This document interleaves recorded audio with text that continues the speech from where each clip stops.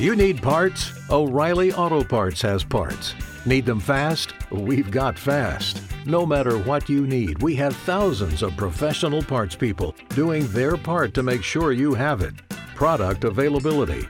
Just one part that makes O'Reilly stand apart. The professional parts people. O'Reilly Auto Parts.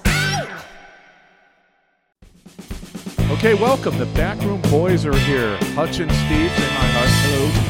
Hello. We're going to be doing our Was spring. I supposed to say hi, Hutch? Hi, Hutch.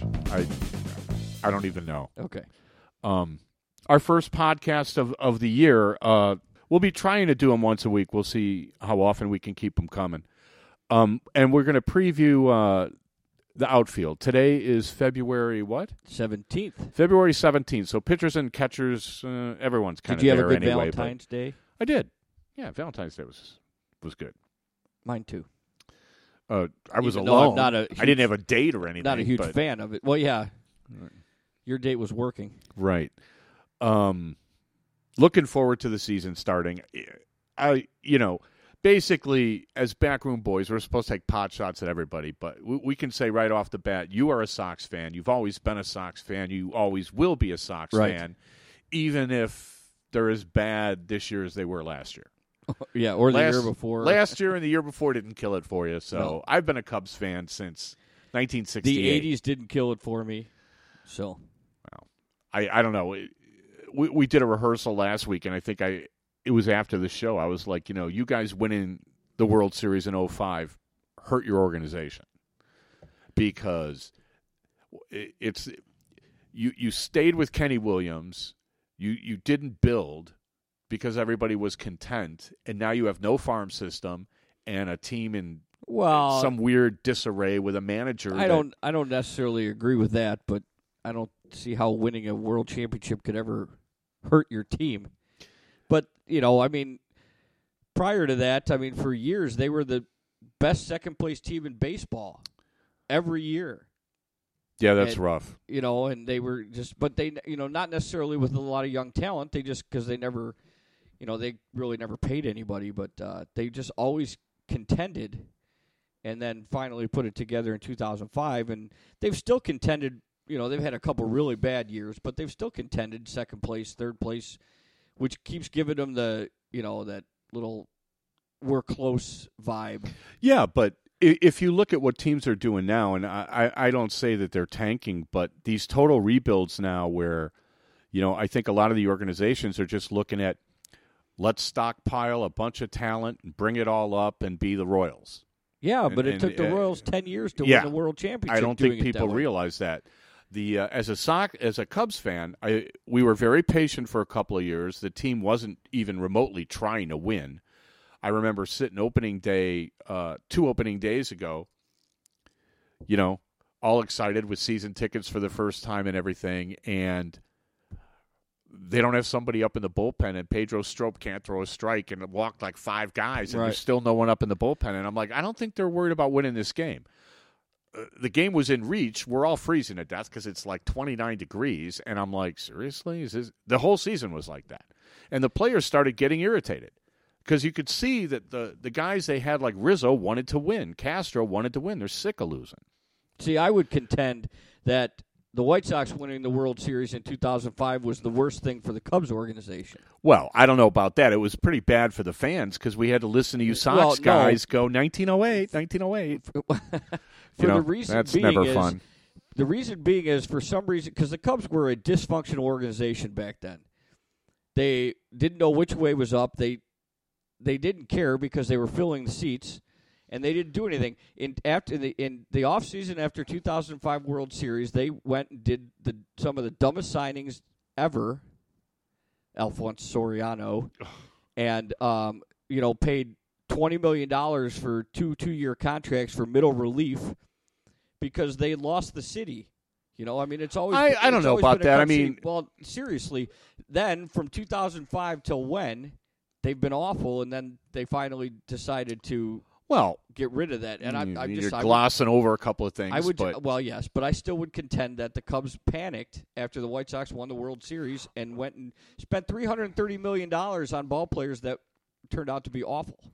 Well, awful's, I don't know about awful. I mean, in 2003, with losing to the Marlins, that was very tough. Mm-hmm. But I think fans had a maybe unrealistic expectation when you had a starting rotation of Pryor and Wood and Zambrano, and then you had kind of some veteran guys in there that you could maintain something. Like we looked like we had a future, like the Mets have now. And then Pryor goes down, mm-hmm. Wood goes down. They totally wore Pryor out anyway. Yeah. I mean, if you look at the kind of innings he pitched in 2003, I know this is ancient history, but they did get back to the playoffs. I mean, they got back in, 2007 and 2008, and they were like one series and done 2 years in a row where nobody could hit. And you're looking at a guy like worst guy with runners on base I've ever seen in my life is Alfonso Soriano. And the only guy that was hitting was Derek Lee. And I'm like, oh, my God, this is terrible. So eventually when they blew up that regime, mm-hmm. and they brought in Theo, and now it's like, just like the ballpark, it's a gut rehab, right? Right. So now, last year they brought a couple of guys up early that, way ahead of schedule. Yeah. You have Mike Holt now. He helped the Cubs by breaking his wrist so that we couldn't keep Brian in the minors anymore. Right. I don't know that they would have, but they might have left him down there till May or something. And then, LaStella's oblique, and all of a sudden we need a second baseman, and here's Addison Russell. Because, they probably would have brought up Baez. But, probably. He's got family issues, and then he breaks his finger, in a headfirst slide. And, okay, let's bring up Schwarber. We need a DH for a week. Let's try him out. And my God, the kid's such a great hitter. And he hit great all year. And, he had his bad days, but so what? You know, when you have a good lineup, you can afford for a couple of guys to go 0 for 8 absolutely. Or 1 for 12 for a series and live through it. When you only have 2 hitters, you can't do that. So let's talk the outfield. Let's get to this year. Let's get to 2016. I've been tweeting 2016 is the year as far as the Cubs are going. Well, who hasn't been? Yeah, the hype. Now I'm not one who buys into the hype. I try to be objective when I look at these guys. You know me. I was talking this team up last year. I was saying in the middle of the summer I thought we were better than the Cardinals, mm-hmm. and you thought I was stupid. You're like, you're behind. They've won more games than you. How can you be better? We end up beating them in the playoffs. And, you totally missed my point on that. You were 20 games below them in the win column, and at that point the Cardinals were better. I'm not going to reiterate that whole ridiculous. You were arguing potential. I didn't say that they didn't have the potential to be better. Well, but at that point in time, they were not better. I think I said that we had a better lineup. Yeah. And they had injuries too. They had Holiday was out for a while, and anyway, let's talk outfield. I have like 11 left fielders apparently, and you only have 2. Well, we really only have 1. And who might that be? It'd be Melky Cabrera. So now he was your big free agent signing last year, mm-hmm. and you were thinking that he was going to do what? Hit 3 something? Well, 300. I mean, but the biggest reason they signed him was the prior year, 2014. Their on base percentage was awful, and so they went as a team, and they went and got guys like Cabrera to be to enhance their on base percentage, and the first half of the season he didn't do that. Yeah, the White Sox were weird last year. It's like the whole team didn't hit until July. Right. And then all of a sudden you guys couldn't miss. It was very weird, like a switch suddenly. And you were kind of out of it anyway. But I mean, if you look at Cabrera's stats, and you obviously have to go on the assumption that he's still going to be around a 300 hitter, 280 to 300, and get on base. And what did he hit? Like 275 last year? He was a little down. He was a little down from his career. And, you know, he's at that age where you start to, I don't know, people are kind of paranoid now. He hit, what was his slash? 754. What is slash? That's slash is, average on base and slugging. So he hit 280, 283. That's not bad. We had 273, according to this. Okay, maybe this says 283. Oh. And but I mean, yeah, like we just said, though. I mean, he probably hit like 240 for the 230 for the first half of the season. Yeah, and then hit 300 in the second half, something like that. You know. So he was a little bit down. He's how old? I think he's 30. Might be 30. Okay, so I don't know. These days, like 30 is the new 40. I mean, the you look at the free agent market and how rare it is for some of these 30-year-olds to even, get more than a 2-year contract. The whole league seems to be trending younger. Younger means cheaper, of course, and because you need starting pitchers, it looks like the starting pitchers are the only guys that, when they're 30, 31 are getting rewarded. Gordon signed, I thought, like below market when he went back to Kansas City. Melky Cabrera, I mean, I always thought he was a nice player. I didn't think he was going to hit 300. But, 285 still, league average now is 250. Right. So, his wins above replacement is below 1. I mean, that's kind of a bad sign. Slugging 420. I don't know how much power you expected out of the guy. Well, I don't think they were expecting a lot of power. He's a line drive hitter, so he's 31 years old. 31. Yeah. They wanted a line drive hitter to get on base. They didn't need him to hit home runs. Well, his on base was good, wasn't it? Was it like 330, something like that? I mean, you liked it to be, I think, on base 350 or higher is you start to raise eyebrows. 334. 334, I think, is a pretty healthy on base percentage. I don't know if he walks much. I don't know what kind of like you're the White Sox guy. You tell me. I mean, did he hit a lot of line drives? He hit a ton of line. He hit a lot of bad luck. I thought at the beginning of the season. So he hits the ball pretty hard. So his BABIP was lower than what? Do you got that there? Well, that's our luck. My computer keeps screwing up great. here. Well, the BABIP is kind of the Very luck slow thing. Well, yeah, I mean, Melky Cabrera's BABIP is 297, which isn't bad. 23.9% line drive average, which is pretty good, which is actually second or third on the team, with a 46% ground ball average too. So I mean, he's not just flying out all over the place. So yeah, I go back and forth on that for the listeners that don't know. BABIP is batting average for balls in play. The league average is right around 300, and what they try to track with that is kind of you use it to either see if somebody's highly skilled or if someone is undergoing bad luck. Well, not only that, I like the fact that Melky his percentages are only just under 37% as a pull hitter, 35% is to center, and 27% to the opposite field. So he's hitting the ball to all fields, which obviously you want. Well, yeah, you definitely. I mean, for guys who can hit line drives and go with the pitch, you expect that they're going to have success. So 285, or you said 275, so we'll split the difference. Right. Say he hit 280, he got some walks in there. His on base was like 330. I mean, that's a decent year. But if he does it all in the second half, when you're out of it, it doesn't do much good. So his WAR is really low. His WAR is like 0.9. Yeah. That's barely. Well, I mean, it's we've talked about this. The White Sox have a team that have to hit all year, and like you said, they have to hit. Not everybody all at once. Everybody has to take their turn. They've got enough talent where, if each individual carries the team, so to speak, for a week here and there, and a couple players at a time. If you've got 4 guys all hitting 350 in 1 week, and then they all go and hit 220 the next week, they're going to be in the same boat. Yeah, team slumps are brutal. You guys have some pitching, so right. Did you get a projection as how many games you guys were supposed to win? Was it like last year, like 79, 80? I mean, some people, USA Today picked you to win the division. Yeah, I don't know what they're looking at. It depends on which projection. I didn't get the Vegas projections. USA Today predicted them to win 90 games and win the division. Somebody's smoking crack at USA Today. But, I don't like the way they cover sports anyway, but I just can't believe that.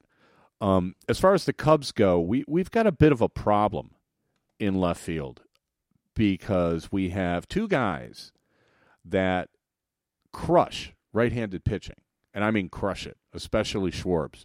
Kyle Schwarber and Chris Coghlan were basically the left fielders last year. And we brought in Ben Zobrist, who I assume is going to be a semi-platoon left fielder as a switch hitter. Schwarber and Coghlan did not prove that they could hit lefties very well at all, especially Coghlan was basically, I think, considered a platoon left fielder from day one last year. He was supposed to split time with Chris Denorfia. Denorfia pulled a hammy early, and Coghlan got more time in left in the first half of the season. But once Schwarber came up and started raking, with the power he has that Coghlan cannot equal, Coghlan lost his spot. So, around the campfire, the Cubs give you a little bit of double talk that, Schwarber wants to be a catcher. He's going to work to be a catcher. He's working on his outfield now. He's got some games under his belt. What did he play, like 70 games last year or something like that? Yeah, something like that. He's proven he can hit. He's proven he can hit lefties. He's proven he can hit righties. He's proven he can hit for power. His, fly ball home run rate is like maybe fifth or sixth in all of baseball last year. It was like around 25%. That's awfully good. I don't see how they cannot have him in left against every single right-handed pitcher they see. Plus, they may just let him try to hit lefties and see what happens. Sure.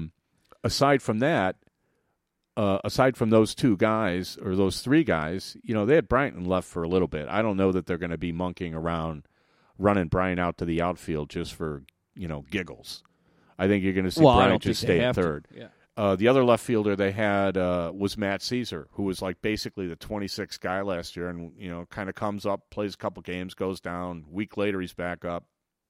He's a good player. He's an athletic guy, kind of that linebacker looking dude when he's running around the bases. He's athletic. He's got some foot speed. Not as much as Coghlan, but I don't know what they're going to do with Coghlan. Everybody's saying that the Cubs are going to make a move and move some outfielders. I don't know. It's kind of a weird puzzle in left field because if like I say, they're going to have Zobrist play against left-handed pitching in left and then let Baez play second base in those situations where you're adding right-handed hitters makes a lot of sense. And then Schwarber may spot catch. Maybe Schwarber will catch Hendricks. Oh yeah, every now and then, yeah. I'm sure.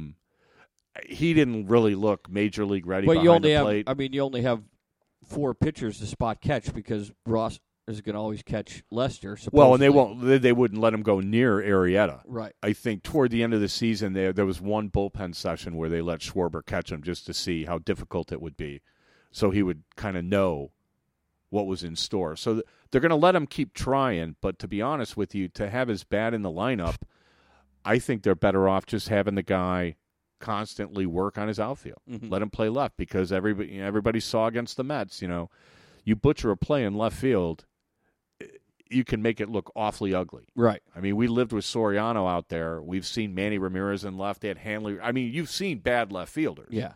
You've seen 37, 38-year-olds like Moises Alou out there. Catch what I can get to. I can't get to much. Okay.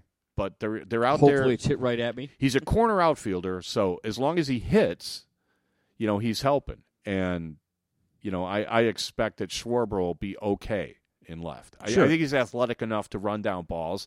I don't think you're going to see too many, graceful sliding catches. Coghlan's good at that. He knows how to play the walls at Wrigley. He knows when to start his slide to, get to balls in foul territory where there's not much of it. I think at best he'll be serviceable. I hate that as word. An outfielder. But yeah, so left field, I think, if you look at the Cubs' total WAR with Schwarber and Coghlan and Zobrist, it's almost equal to Justin Upton, who's like the I think, what was he, the third highest WAR or something in the league. So left field is going to be interesting. We're going to have like a bit of a parade out there, but I think everybody's competent. I wouldn't be surprised if Coghlan gets moved. I wouldn't be surprised if Soler gets moved. I don't think Soler is going to get moved before the trade deadline, which is August 1st this year. I think if you look at peripherals and stuff like that, I'm not like a Sabre guy, but I do kind of look at that stuff. Soler's numbers will go up. And when we start talking about right field, we can get into that. But I don't see them moving him now because they won't get true value for him. And I think the Cubs are pretty shrewd about that. Right. Okay, we'll be back in a minute, and we'll start talking about center field. We have a new toy at Wrigley. We'll be right back.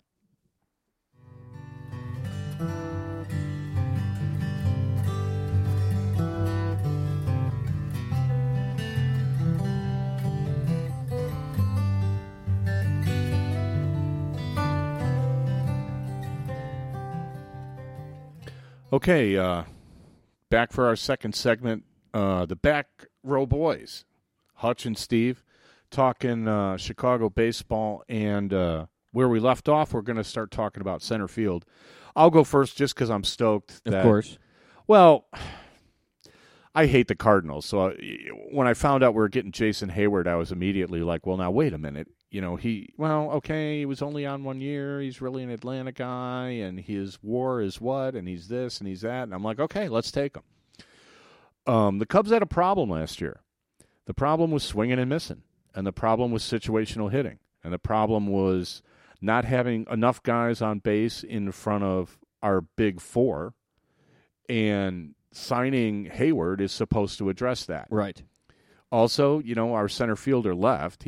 Our leadoff hitting center fielder left for free agency, which he may be regretting right now. Turned down $15.8 million to play 1 year in center field, and has not found a job yet. And we kind of liked him. I called him Clyde because I thought he looked kind of smooth out there. Bad defensive metrics, yeah.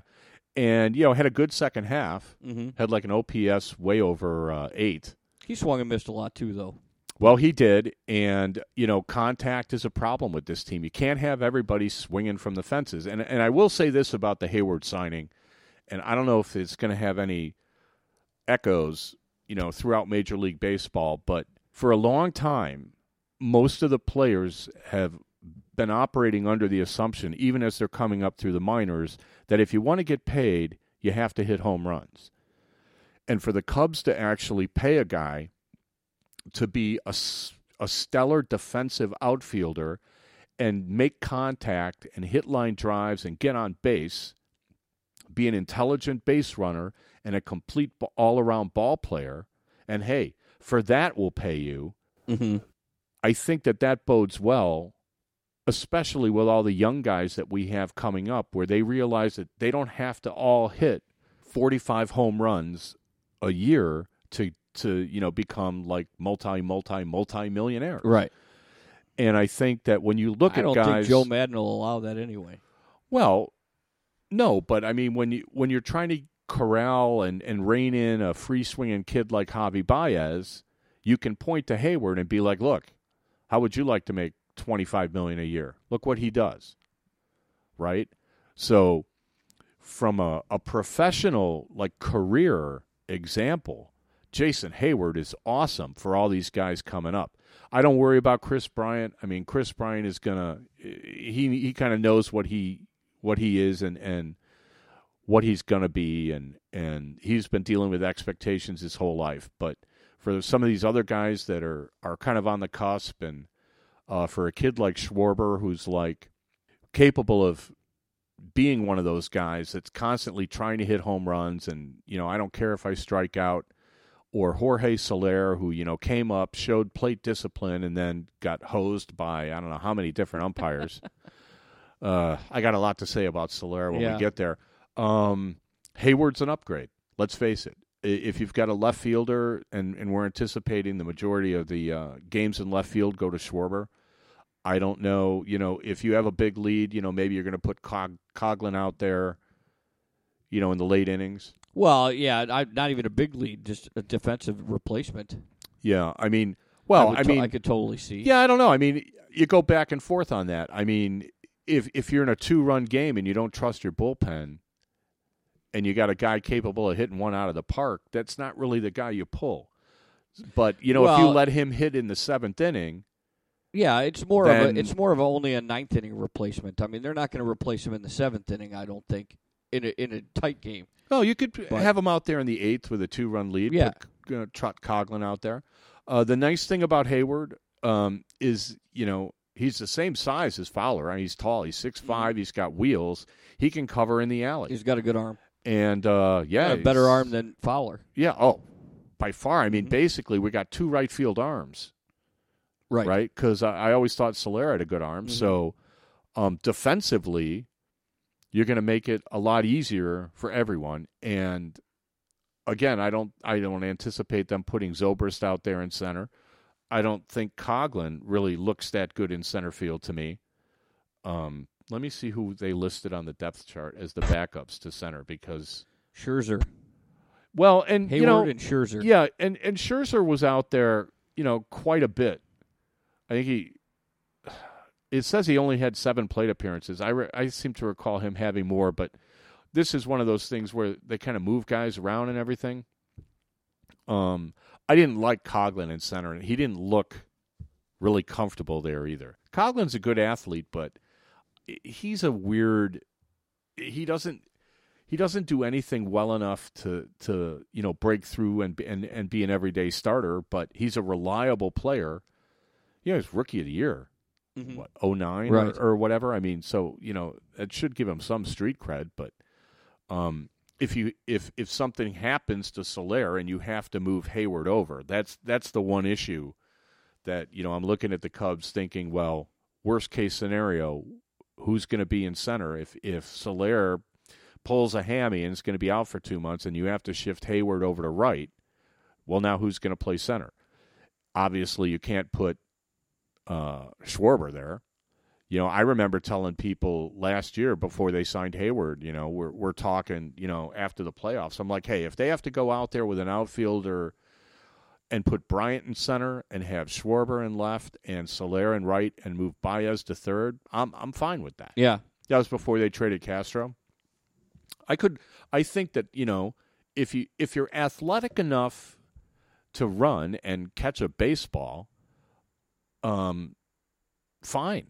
I mean, I thought Robin Yount was a good center fielder. I think almost any shortstop I've ever seen or any second baseman can physically handle the job. I mean, it's just you got to get used to it. I've always thought that guys could move around positions a lot more than they did.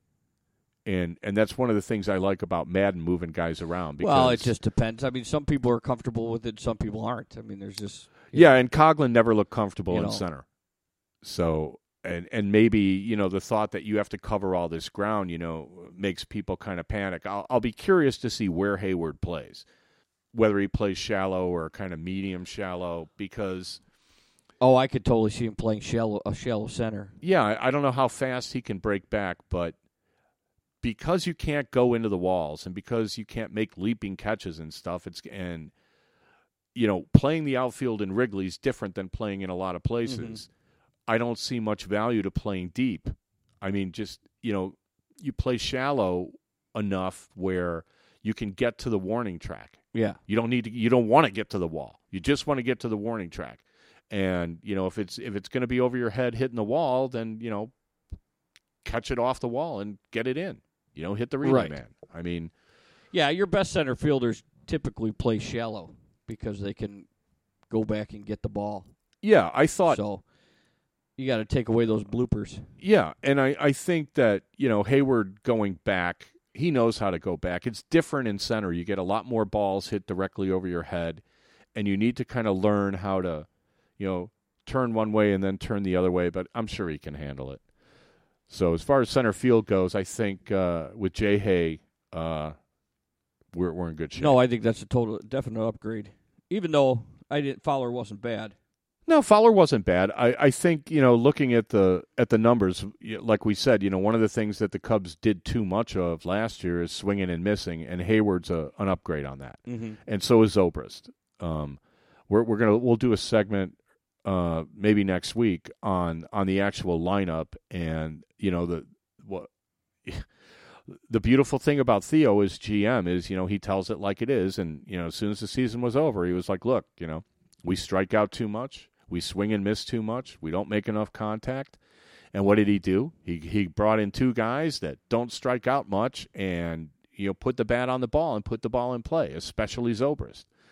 And, Zobrist, being older, you sure don't want to see him playing any center field. But no, I don't think they'd put him out there. And the other guy that they're going to try out there, I'm thinking, is Javi Baez. I think if something happens to Soler, the first guy off the bench when they move Hayward to right field is probably going to be Javi Baez. Right.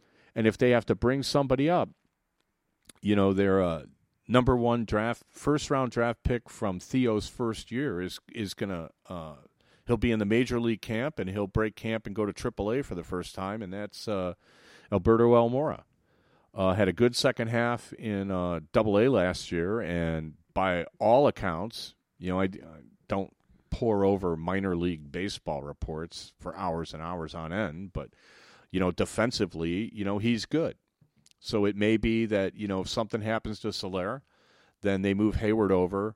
They give the majority of the starts to Javi Baez, and they bring up Almora and kind of get his feet wet and give him a few games in center and see what happens. Matt Caesar right now is the 25th guy. He can play center. He doesn't have any sort of, range the way Hayward has, but, he does have a glove and two hands. So right. At some point, I look at defense and I'm like, can you hit? You still got to be able to catch the ball. You got to be able to catch what you can get to, and I'm pretty sure that, Matt Caesar can do that. Yeah. I mean, the Cubs have been really good about keeping guys around that, all around can play baseball. They can catch, they can throw, they can run. They're not all Hall of Famers, but I don't see a lot of stiffs on this team. And if you exhibit a propensity for making the same mistake over and over, you're out of here. I thought Junior Lake had a lot of potential as a corner outfielder, but he couldn't lay off low outside pitches that were out of the zone. He kept swinging at them, and he was gone. Yeah. And the same thing with Mike Old. They released him. They never gave him a chance. I mean, he started last year as the starting third baseman. He struck out a lot. He did hit some home runs, but very little else. And, broke his wrist, and they put him on the 60-day DL, and he, never came back. Okay, fine. I mean, the Cubs are much better about having people move on if they're not producing. Well, it's because they have that luxury. Well, they do now. I mean, they weren't doing it a couple of years ago when Renteria was manager, but that's one of the things about, Madden. He comes off as, real affable and folksy and funny and smart, but, the guy's a baseball manager, and whoever's out there, if they're not performing, he's going to find somebody that will. I kind of like that. So, sure. As far as center field goes for us, I mean, that's pretty much the whole mix. We got a lot of outfielders. We got a lot of different combinations. You have Adam Eaton. That's about it. So he had a good year last year. And J.B. Shuck. And J.B. Shuck. But, Shuck can play all three outfield positions, but it's just going to be Adam Eaton and Cabrera, and, hopefully they, Eaton hit about 280 last year, I think, 287. Did he steal bases? No, not a lot. Not a lot? 287 is still pretty good. Yeah. He led off most of the year, didn't he? Yeah, pretty much all year. That's all he does. Leadoff hitting center fielder. It's got a nice ring to it. I liked it. I always thought, second base, center field, maybe shortstop. That's where the leadoff hitters used to come from. I don't know that it's that common anymore. Like true leadoff hitters. Right. I don't know how many there are anymore. Yeah, his on-base percentage was almost 350, and his slugging percentage is 390. He had more home runs last year than he has all year. So, you mean in his career? I believe so. Yeah. They're not looking for that power from him. They just need him to get on base, and a lot of their situations are going to depend on whether Eaton and Cabrera, can at least one of them get on base. Right. They don't always have to get on base simultaneously, but get one of those guys on base for your 3, 4, 5 hitters, and if they can do that consistently, as opposed to going into slumps where neither one of them get on base for 2 weeks, then they'll be all right. I mean, I like Adam Eaton. I think he's a hard-nosed player, and he does everything he can do to win. And, he does everything that, you ask him to do. And I think he's a good veteran. So it's going to be, contingent on the fact of, if he can keep producing. If he can keep producing. I mean, his WAR is like 1.8. He had 18 stolen bases, which is not a lot. His WAR is 1.8, but I'm looking at the free agents. I mean, that's better than Dexter Fowler. That's better than Austin Jackson. Better than Drew Stubbs. I mean, so I don't know that you can really do much to improve that situation. I mean, yeah, I thought he played good. And I liked his shuck hit. Like he makes a lot of contact, and he had some walk-offs for you, I think, last year. Yeah. Yeah, no, I think he's a very good platoon player. I mean, his rate of hitting pitches and not swinging and missing is fantastic. And, would that ever equate to being an everyday outfielder? I don't know. But, he's young and has proven that he can play at the major league level. So, same thing. If somebody does, any one of their outfielders get hurt, he can fill in just fine. At least his numbers show that, he can hit at the major league level and, be able to hold the fort down, so to speak. The only other guys I see, on your bench, there's a guy named Lurie Garcia. Yeah. What's his story? But he's really he's kind of like an all position. He's really was an infielder, but he can play the outfield as well. But he's a backup infielder, so they've got him out there. I have no idea who Jay Sands is. Okay, so you basically have 4 outfielders, pretty much. So you can put Shuck in. And Lurie Garcia could be a 5th, but really he's more of a utility infielder. Like 24th guy. Yeah. End of the bench. Right. Get the little hat with the hands on it like Jonathan Herrera. Get a start once every 3 weeks. Right. But yeah, really they're not that deep in the outfield. They have basically 4 guys. Well, I don't know. Looking at Adam Eaton's numbers, I mean, they look pretty solid to me. Defensively, how good was he? Oh, he's good. Is he good? Oh, yeah. I mean, I always liked him. He can go get it. Well, I don't know. I don't know. I don't consider like the White Sox outfield to be like Kansas City's or something where you have to have these speedsters out there. I mean, he covers enough ground, doesn't he? Oh, yeah. And how's Cabrera? Oh, he definitely helps out Cabrera. I mean, I think Cabrera is a decent outfielder. Eaton definitely helps him out because of the ground he can cover. So, Cabrera, when you have a guy that can go both left and right, and Cabrera only has to worry about, going down the line and not necessarily the left center field gap. And Cabrera's got a decent arm. I like that. I like those 2 positions.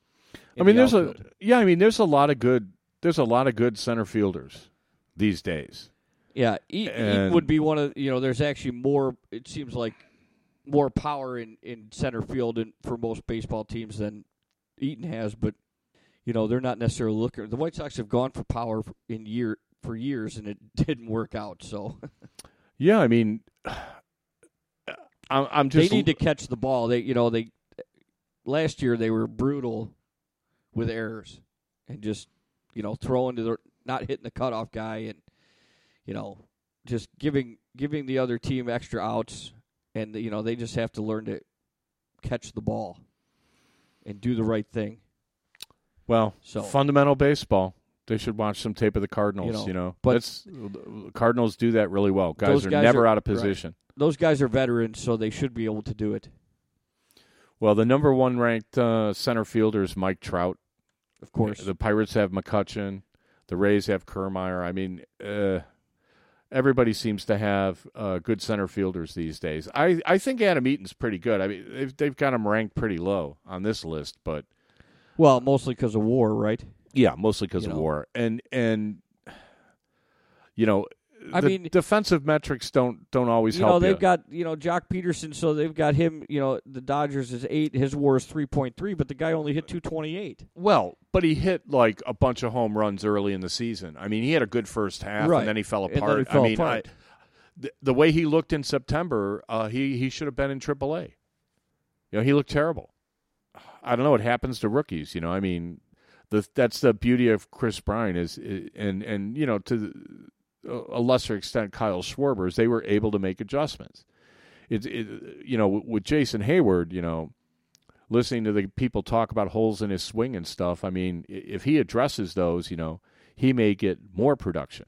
I mean, there's an upside to Jason Hayward, and there's an upside to Kyle Schwarber, and I think that's what has the Cub fans excited. I think there's an upside to Adam Eaton. I think Eaton can do better than the numbers he had last year. Yeah, so do I. Well, yeah, and I mean, if you look at the list, the way they have it all set by WAR, but that's with the whole roster of center fielders. I mean, the Brewers are 19 and the White Sox are 21. But the Brewers' starting center fielders WAR is 1.5. The Twins is 1.6. Yeah, with Buxton, they're both ahead of the White Sox on the list, but Eaton's WAR is just slightly below Cespedes and slightly below Yeah, Cespedes is not a good center fielder. Jackie Bradley Jr. of the Red Sox, who's good. Yeah, but so I mean, obviously they definitely have to stay healthy in those positions because they don't have any really good backups. WAR is I'm not sold on WAR. I mean, I get the Sabre guys trying to come up with a single number that you can put on a player for comparison's sake, but it doesn't really tell you much. Like, Kevin Kiermaier, like the Rays are what, 5th or 4th? Their WAR is 4.4, but his WAR all comes from defense because he doesn't really contribute much at the plate. And then you look at somebody like Andrew McCutchen, he's got negative defensive stats, but awesome offensive stats. Right. So, I'm surprised he's got that bad of negative defensive stats. Yeah, I've seen him make a lot of good catches, but again, it's the way they try to quantify defense is very hard to do. And it's not always on the player. They have all the spray charts and everything these guys have now. I mean, versus, the coach is telling you to play out of position. Did the pitcher cross you up? Where he's supposed to throw an outside breaking ball, so you're standing over here, and then he missed his spot, and the ball got yanked into the corner, and now you look like an idiot running after it. I mean, I don't know. The way I don't look at the defensive metrics as much as I use the eyeball test. Can that guy go and get it? Right. And does he make stupid mistakes and, throw it over the cutoff man's head and stuff like that? And, Eaton looks like a pretty solid center fielder to me.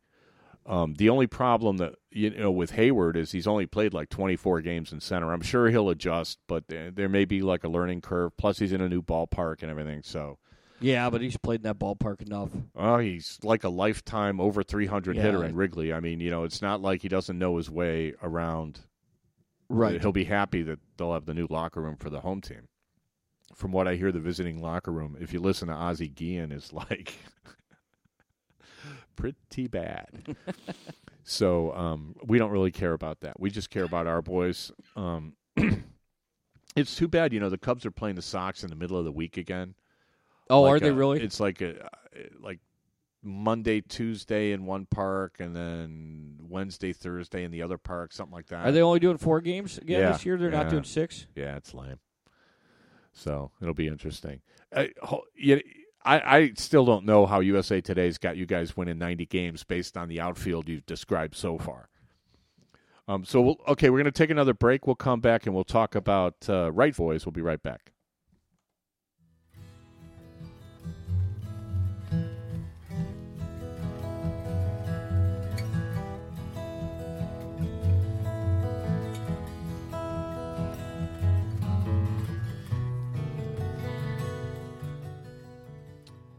Okay, we're back. The Back Row Boys talking right field in February, just at the start of spring training for the Cubs and Sox. Spring training.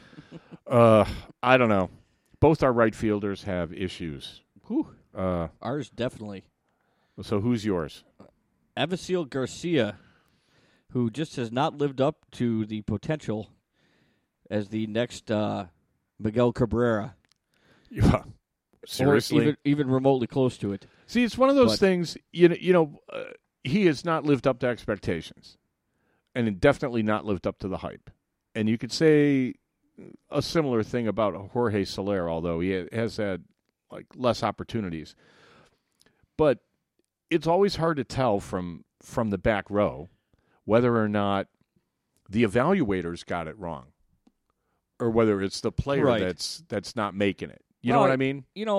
Garcia's numbers aren't bad. His WAR is bad, 0.2. But, you had 264, slugging percentage of 409.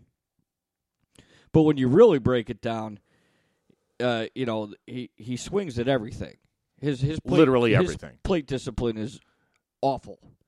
And, I don't know how many years in the league it takes for you to change that or if that's just the player that you are. And the only way he's really going to hit even close to 280 is if they continually throw the ball over the plate. Well, because otherwise he's going to swing at it. Soler's got strikeout issues too, but his issue is not as much plate discipline. We were looking up the numbers on Fangraphs, and Garcia's are terrible. Yeah, they're not good. As far as swinging at pitches out of the zone, swinging and missing at pitches out of the zone. 46% of the time he swings at a pitch outside the zone. Almost 50% of the time you throw the guy. That's like Alfonso Soriano numbers. Yeah. Throw him an outside curveball and he's going to swing at it. The lone away pitch from a right-hander to a right-hander has ended a lot of careers. Yeah. And, Starlin Castro, all season, swinging at that stuff, a gentle two-hopper to second base or short for a double play. Well, that's the thing about the difference between the minors and the majors is, there's a lot of good fastball hitting minor leaguers, but there's not a lot of good, off-speed hitters in the minor leagues, or if they think they are, they don't see the type of major league, curveballs. Yeah, you don't see major league breaking stuff in the minors. No. And that's why, when it comes to looking at numbers from the minor leagues, it's like, well, yeah, great. Let's see what happens when you start looking at a real Uncle Charlie. You start looking at 95-mile-an-hour sliders, or who's the guy that throws the 95-mile-an-hour sinker? The guy from the Orioles, Britton. Yeah, yeah. He's unbelievable. Nasty. He's nasty. Like 97 miles an hour in a sinker. It's just. I can't imagine how fouling that off in April would feel. Oh yeah, you get it kind of off toward the end of the bat there, and a stinger. Yeah, but that's my nightmare of baseball is playing in March. Oh, yeah. Brutal. So obviously he's the weak link of the outfield. Obviously, El Garcia is, but his numbers aren't all that bad. But but like you said, the eye test, when you watch him day in, day out, and and he was another guy that probably padded his stats at the end of the season when they were struggling to win 72 games, but in the beginning of the season, and you have to be able to hit in cold weather. But if you go up there swinging at everything, eventually you're 264 isn't bad, but when you're it's a tick above average. Yeah. He didn't hit 210. But not in this day and age of, could take all the right fielders out there and, 264 is not even remotely for close a corner, to an all-star outfielder. Oh, no. For a corner outfielder, you're looking for run production. Mm-hmm. And you don't get it if you're swinging at garbage and missing. Right. You can't be a number 5 hitter in swinging it. Vlad Guerreros aren't that common. No. Where you got a guy that swings at pitches out of the zone and still hits 320. Those guys just don't exist. I mean, we've had guys. Soriano was one, Castro was one, where I've seen them get hits. Yeah. On bad pitches. The pitch that killed Oakland in the playoffs 2 years ago in the wild card game that Sal Perez hooked into left field. It wasn't a strike, but he hit it. That's you can't really bet on the come all the time. That's not over a course of a season. You're going to be getting yourself out on that stuff. And especially if you do have a decent team where you get guys in front of you and Garcia's hitting fifth, and you're going to swing at 40% of the strikes or pitches outside of the zone with runners in scoring position, that just isn't going to bode well. And you're not getting the run production that you need. What are the chances? How many times is he going to lead off an inning or, hit second in an inning with nobody on base? You need, so, I mean, obviously I don't foresee this guy as being in the number 5 hole anymore. Maybe that will help him out. Maybe, dropping him down into the 7th hole is going to help him out. But, I don't, basically his career stats show that it doesn't really matter where he hits. He's gonna swing at everything. He's gonna swing at everything and miss it quite often. Right. Jorge Soler is the Cubs right fielder right now, and I don't think, like I said before, I don't think they're going to move him before the trading deadline. I think the guy's got awesome potential. He's huge. Oh yeah. He's built. He's like a walking muscle. He looks like irons. A tight end, and he laces the ball. Yeah. He hits line drives, and he hits them hard. And he has plate discipline. He's probably, unfortunately, hitting in Wrigley Field. Well, his home run numbers won't be as high because he's hitting lasers. If he could get his launch angle and start hitting 4 irons instead of 2 irons. We looked at that. His launch angle 10%? was really low. Yeah, it was like 10% or something. And I'm like, well. He just hits lasers. It's pretty much. Give that guy a 15-foot wall as opposed to a 30-foot wall. I have seen him tattoo the top of the bricks. Yeah. I mean, and he didn't really – his numbers were all over the place. And I spent about 20 minutes looking at all his numbers. And some of them are negative. Healthy. Well, and, it's one of the things where, they brought him up in August. He had a good first couple of weeks when people were trying to get fastballs by him, and he was crushing them. 5 home runs in his first, 12, 15 games, whatever it was. Looked great. In the field, the knock on him is he takes bad routes to balls. He breaks on balls late, stuff like that. Wrigley Field, right field is hard to play. It's got funny angles. There's the well there. You've got a brick wall. There's no foul territory, but you're still trying to chase down balls that are close to the line. Everybody forgets, everybody's like, well, let's get rid of Soler and move Hayward in right. They forget, the last game the Cubs won, the clincher against the Cardinals, it's 4-3, and the guy gets a base hit to right, and Soler throws out the guy at home to keep it a 4-4 game. People forget what a fantastic throw that was. The announcers seemed surprised. I'm like, the guy's got a cannon. No, I think the announcers were surprised that the guy actually ran. Well, that was a bad move. It was really stupid. It was it was kind of an ego call where it's like, we're the Cardinals, we're going to make you make a perfect play, and he did. It didn't even have to be perfect, though. Yeah. I mean, really, he could have probably thrown it underhand and thrown the guy out.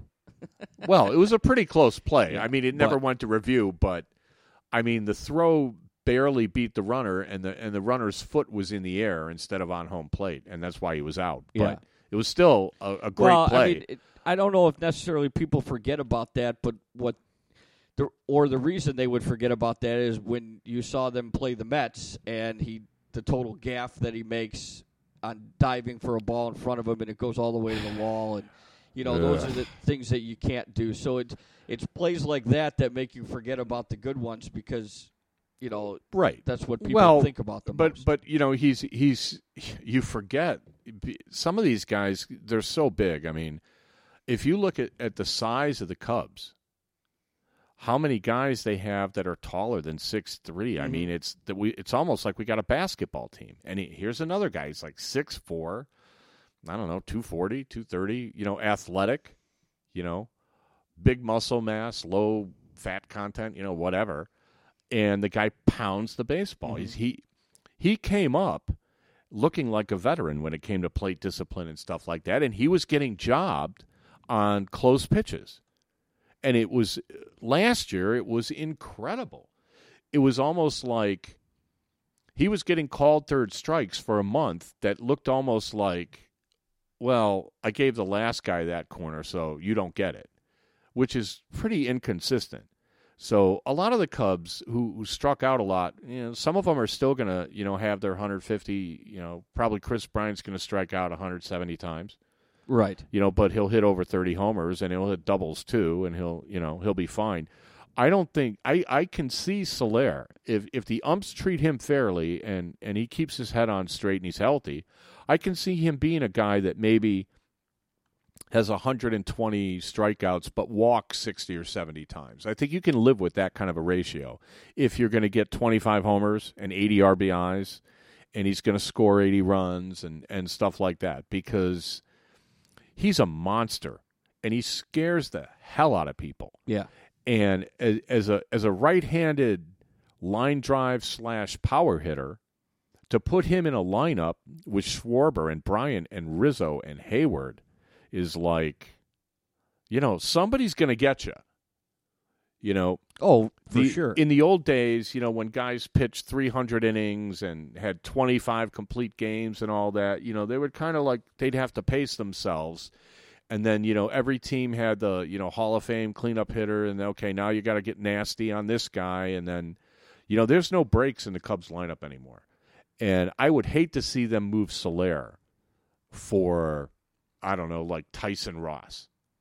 Because what I think Soler is worth is what is the player I envision him becoming. And I envision him being another Joe Carter, except a right fielder who can throw. 6'4", 215, they say. I think he's bigger than 215. He's so muscular. I can't imagine that he's only got 20 pounds on me when he's so much taller. Right. So, but, yeah, no, I think it would be a shame for them to move him. I'm glad they're good at not moving people. Yeah. They have not moved any of their big potential rookie guys. I can't see them moving anybody right now. I mean, obviously Coughlin. I can see him moving Coughlin. Yeah. Right now, their starters. Yeah, and I don't even know who's listed as the backup to right field. Probably Coughlin. Coughlin's not a right fielder. Coughlin doesn't have the arm to play Zobrist. Right. I don't know how much Ben Zobrist has played right field. I mean, Zobrist can do it.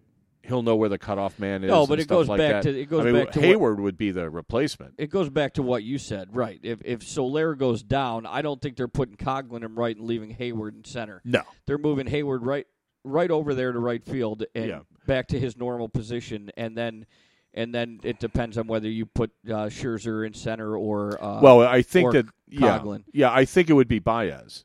Or Baez, right? I think it would. But that if Soler would go on the DL. And one of the knocks on him is, and I don't understand this, and maybe you can tell me, do Latin ball players always stink in April because it's cold? There is this kind of thinking that Latin ball players all stink in, and we've had cold weather. Like Aramis Ramirez was notoriously bad in April. And, Soler and Castro both, were all, they wear these like hats with face masks, and I'm like, seriously, dude? Oh yeah. I don't know. I mean, obviously they say that about Latin ball players, but there's a long list of people that are bad in cold weather, and then the majority of hitters don't start hitting until the middle of May. Well, and then the other thing is nobody likes that feeling you were talking about. But the pitchers are all fresh. Yeah, everybody's rested. So, we were talking about, the White Sox, the first half of the season, nobody was hitting. Well, also, you're going up against the toughest pitching you're likely to see. I mean, look at the playoffs last year. Look at who Schwarber took deep. Look at how many home runs Greinke gave up and Kershaw gave up. And Arrieta gave up some. And Lester gave up some. And in the American League... Murphy. Well, please don't get me started. But I mean, if you look at how many homers the Cubs hit, they had 6 different guys hit a homer against the Cardinals. Mm-hmm.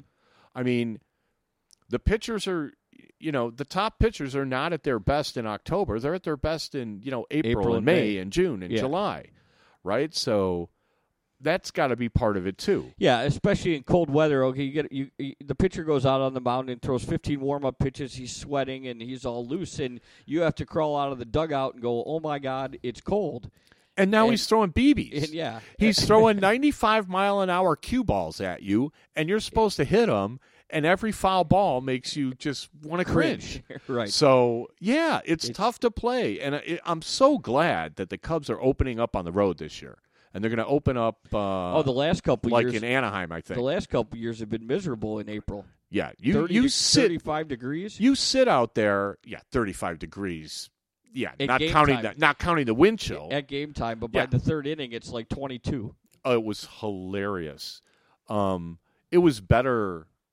If you're in the upper deck on opening day and it's 30 degrees with a 20-knot wind, you better have snowshoes and a parka. I mean, it's really tough to enjoy a game in those conditions when the team ain't scoring. Right? Sure. So at least we're gonna start. And it was 2 years in a row, I think, that we started at home. So this year we get to start on the road. Hopefully, I mean, they're tough teams. We got to play Arizona and we got to play Anaheim, but at least, ought to be warm. So I don't know. The thing about Soler is Soler has to cut down his strikeout rate by not swinging at bad pitches, which he usually is pretty good at, and just keeping his focus at the plate, because when he does that, he'll get a pitch to hit, and when he gets a pitch to hit, he usually hits it very, very hard. Right. And I don't know if they're going to work with him in the spring. I don't know. How do you teach a guy who's got a level swing, who's 6'4", to uppercut it like Bryant? You don't want to. I think... No, I would prefer Soler keeps his swing like Harold Baines. Just keep it as level as possible and just hit line drives all over the field. And don't hit 50 doubles. Break some bricks. So I'm fine with that. Hit more home runs on the road than you do at home. Big deal. Yeah. Big deal. And just the ones that are doubles at Wrigley Field, 30% of them might be home runs on the road. Yeah, he may be one of those guys that does better on the road home run wise. Right. I mean, I don't know. If Colorado had really good pitching, I can't imagine what he would do in Colorado. Where the line drives, I mean, the ball would clear the fence by 5 feet. Right. And then, probably knock somebody out cold in the stands. Yeah, no, because that ball's moving. He's got, like I said, Harold Baines. Harold Baines hit one of the hardest home runs I've ever seen witnessed live back in Old Comiskey Park, where they had that big green wall back in center field, which was like 440 back there. He hit a line drive. That ball was still rising when it hit the back of that green wall, 440 out. And, it literally looks like it never got more than, 30 feet off the ground. And Soler can do that consistently. Yeah, he's a strong dude. Yeah. And I don't want to see him play for anybody but us. No, you do not. So if you look at the collection of outfielders, I can't imagine who what they would have to ask for though. To get rid of him. It sounded to me like the pitchers that they were kind of the talk was all Carlos Carrasco, Danny Salazar, Tyson Ross, guys like that who are in their 20s, who've got established major league results and years of club control. Mm-hmm. And not only did they want Soler, but they wanted Gleyber Torres, who's like a 19-year-old shortstop that's got all-star written all over him already. Or they wanted Javi Baez. And it's like, seriously? The two of them? Why not? Yeah, oh yeah. Plus that Vogelback kid. Yeah, right. Like, okay, have a nice day. And that's the sense I get from, and I do read everybody, and I try to stay informed with the Cubs and stuff like that. No, and I just don't see. I'd get rid of Schwarber before I got rid of Soler. See, you're not really sold on Schwarber. I'm not yet. And it's only been half a season. That's true. I've seen plenty of guys hit 16 home runs in half a year, and everybody thought they were the next Babe Ruth, and then you never heard of them again. I'm not saying that's right, but how many of them set the team's postseason home run record as well? Well, a lot of those guys didn't make the postseason. Yeah, so, well, I'm just saying. I mean, I understand your initial he only sort hit of Debbie Downer. You're right. He only hit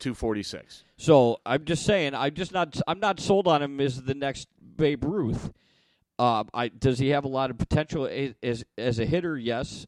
Defensively, he's suspect. I'm just saying that I'm not totally sold on him like, everybody loves Kyle Schwarber.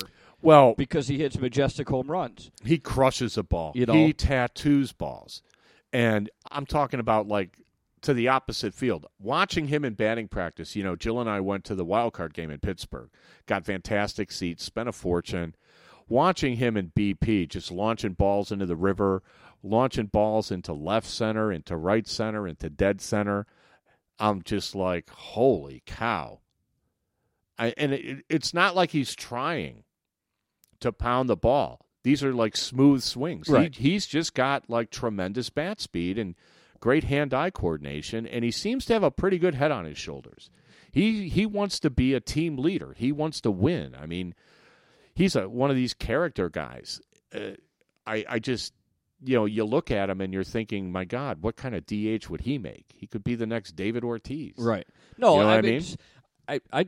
I'm just saying that I'm not completely sold on the guy, but I'm not saying right now that I wouldn't want him on my team. I'm just saying that if you were going to take, you're talking about getting rid of Soler, that would not be the first outfielder that I would get rid of if you were going to deal somebody. Yeah, I really like him. Schwarber before because also because of the fact that Schwarber's really, Soler, even with some defensive gaffes, is still probably a much better defensive outfielder than Schwarber is, and Schwarber's, basically a man without a position. They're putting him out in left field because they don't want to take the time to make him a major league catcher because he is 24 years old. He played 4 years in college, all catching, and they're teaching him how to play outfield because they need his bat in the lineup. Soler's an outfielder. Yeah, that's what he does, and that's what he's always done, and he's got a really good arm, and you don't have to teach him how to play. He just has to tweak some things, but he's a good outfielder, and he could be a great outfielder. I don't think Schwarber's ever going to be a great outfielder, and I would think Soler is going to be a better hitter. Maybe not hit as many home runs as Schwarber, but he's going to be a better offensive production piece than Schwarber would be. I don't know. It's hard to be a top hitter and be right-handed. It seems to me like the lefties have an advantage. Yeah, unless you're Miguel Cabrera or Mike Trout. And again, you're talking about the two Hall of Famers who happen to be around these days, right? I don't know if I would throw McCutchen in there, but Pujols is a right-handed hitter. He's tapered off, but he was a monster. Yeah. Who's the guy of the White Sox? Frank Thomas. Frank Thomas. I mean, you're talking about Hall of Fame guys, right? Right. We'll see. You're talking about, I don't know how much time we have left, but you're talking about none, but worst case scenarios for the Cubs, and what Theo said he would do, part of the front office's job after winning 97 games and 4 in the postseason, so they won 101 games last year, was not only to add to the problems, the biggest problems the club had, which was starting pitching depth, situational hitting, and making contact overall, but they were supposed to guard against disasters happening. Mm-hmm. So you obviously, you can't guard against everything, but we have the flexibility now where if something happens to Soler, we have the best right fielder in baseball, and we have a kid with enormous hitting potential, Javi Baez, in center field, and, I anticipate I'm with surprised some work, they don't have Zobrist listed under first base. Well, I have a feeling happened to Rizzo. Well, and that's the thing. Well, the next podcast we're going to talk infield and lineup. I mean, I anticipate that Zobrist is going to play some first base because I don't think anybody wants to see Rizzo play 160 out of 162 games. And then the one game that they finally sat him, he had to grab a bat, and he looked annoyed, like you made me take off my slippers. Yeah, and I don't think he played. I don't think he ever batted, but I was just like, you got. It's September call-up. You got so many guys in the dugout that there's nowhere to sit, and you're going to make Rizzo hit? I thought he got tired down the stretch. And not only that, I mean, they were in pretty much. I know they were trying to make a run at the Cardinals, but they were pretty much in a position where they were already guaranteed a playoff spot, and catching the Cardinals, or Pittsburgh for that matter, of getting the home field advantage for the one game was relatively out of reach. So at that point, I agree with you. It's just like, you gave the guy a day off. it wasn't like you were fighting for your playoff lives. You were going to make the playoffs anyway. Let him actually have the day off. Yeah. So, but, our outfield depth, our positional depth is much improved now. We added 2 high-contact guys in Hayward and Zobrist, and then we'll talk about the pitching in another podcast, but, they made strides there too. So I'm excited.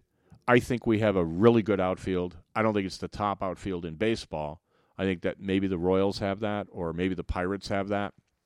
But I think we've closed the gap. I think adding Hayward, we've closed the gap. Right. And if a guy's going to be gone for 3 weeks, I think with Chris Coughlin and Ben Zobrist and Javi Baez, that's 6 quality guys that you could put out in the outfield. So I think outfield-wise, the Cubs are covered. What do you think about your boys? I think they're good. I would basically probably say they're a middle-of-the-pack outfield with, in typical White Sox, it's all about potential.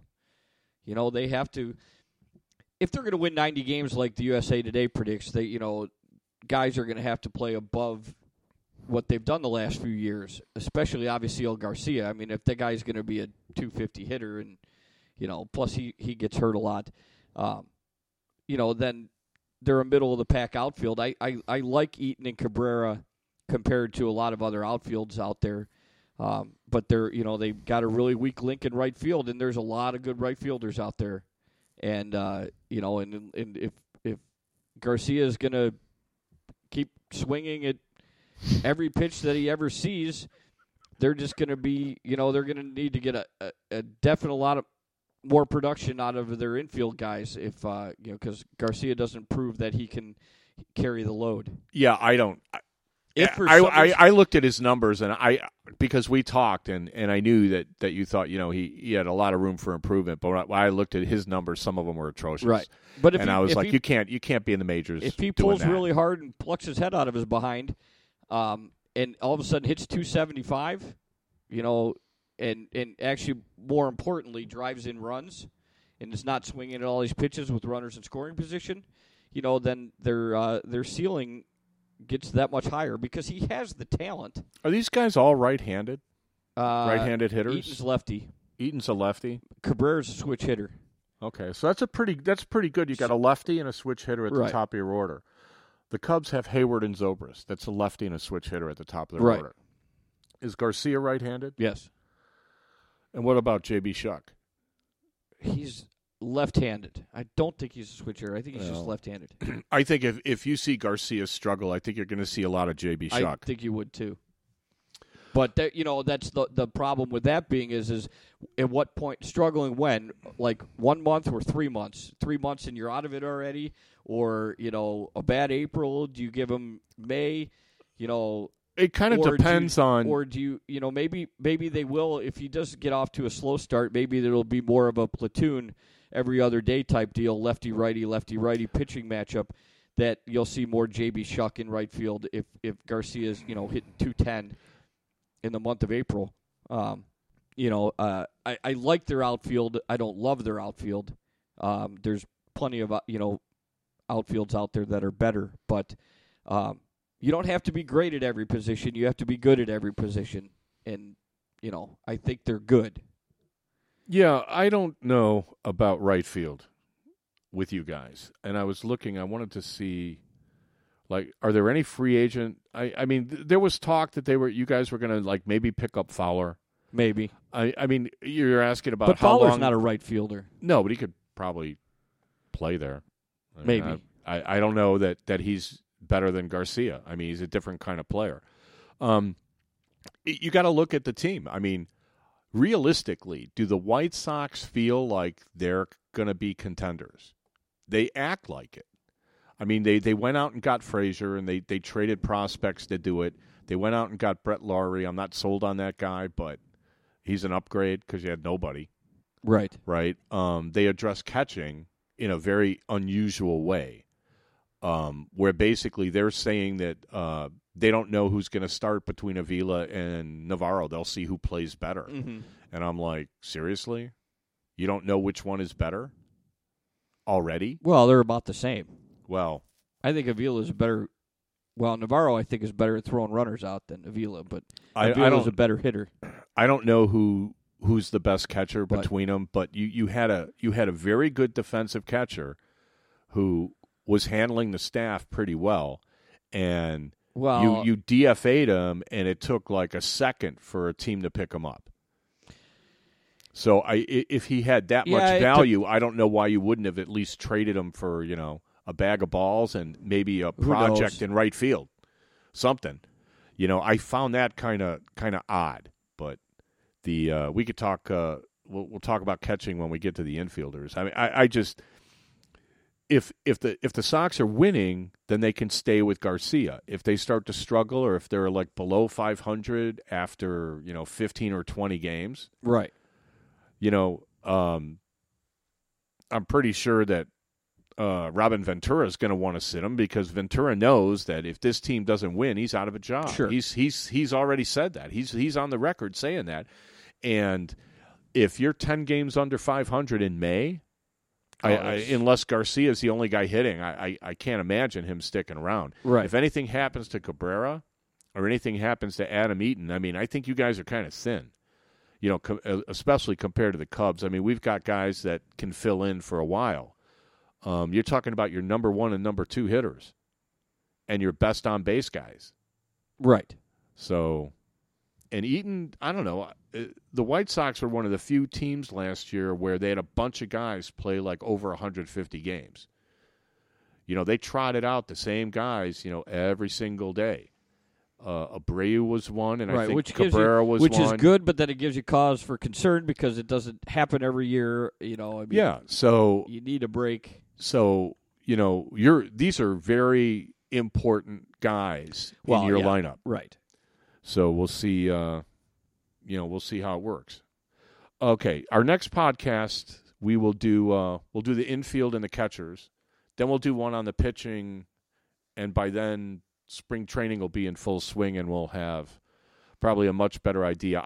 You think you're going to make any moves like in the next week or so? Anything on the horizon? No, unless they sign the shortstop, Ian Desmond. Yeah, we'll talk about the infield next week. Really I'm not surprised. I don't think they'll do it. I would be really surprised if they signed Dexter Fowler. I don't necessarily want them to.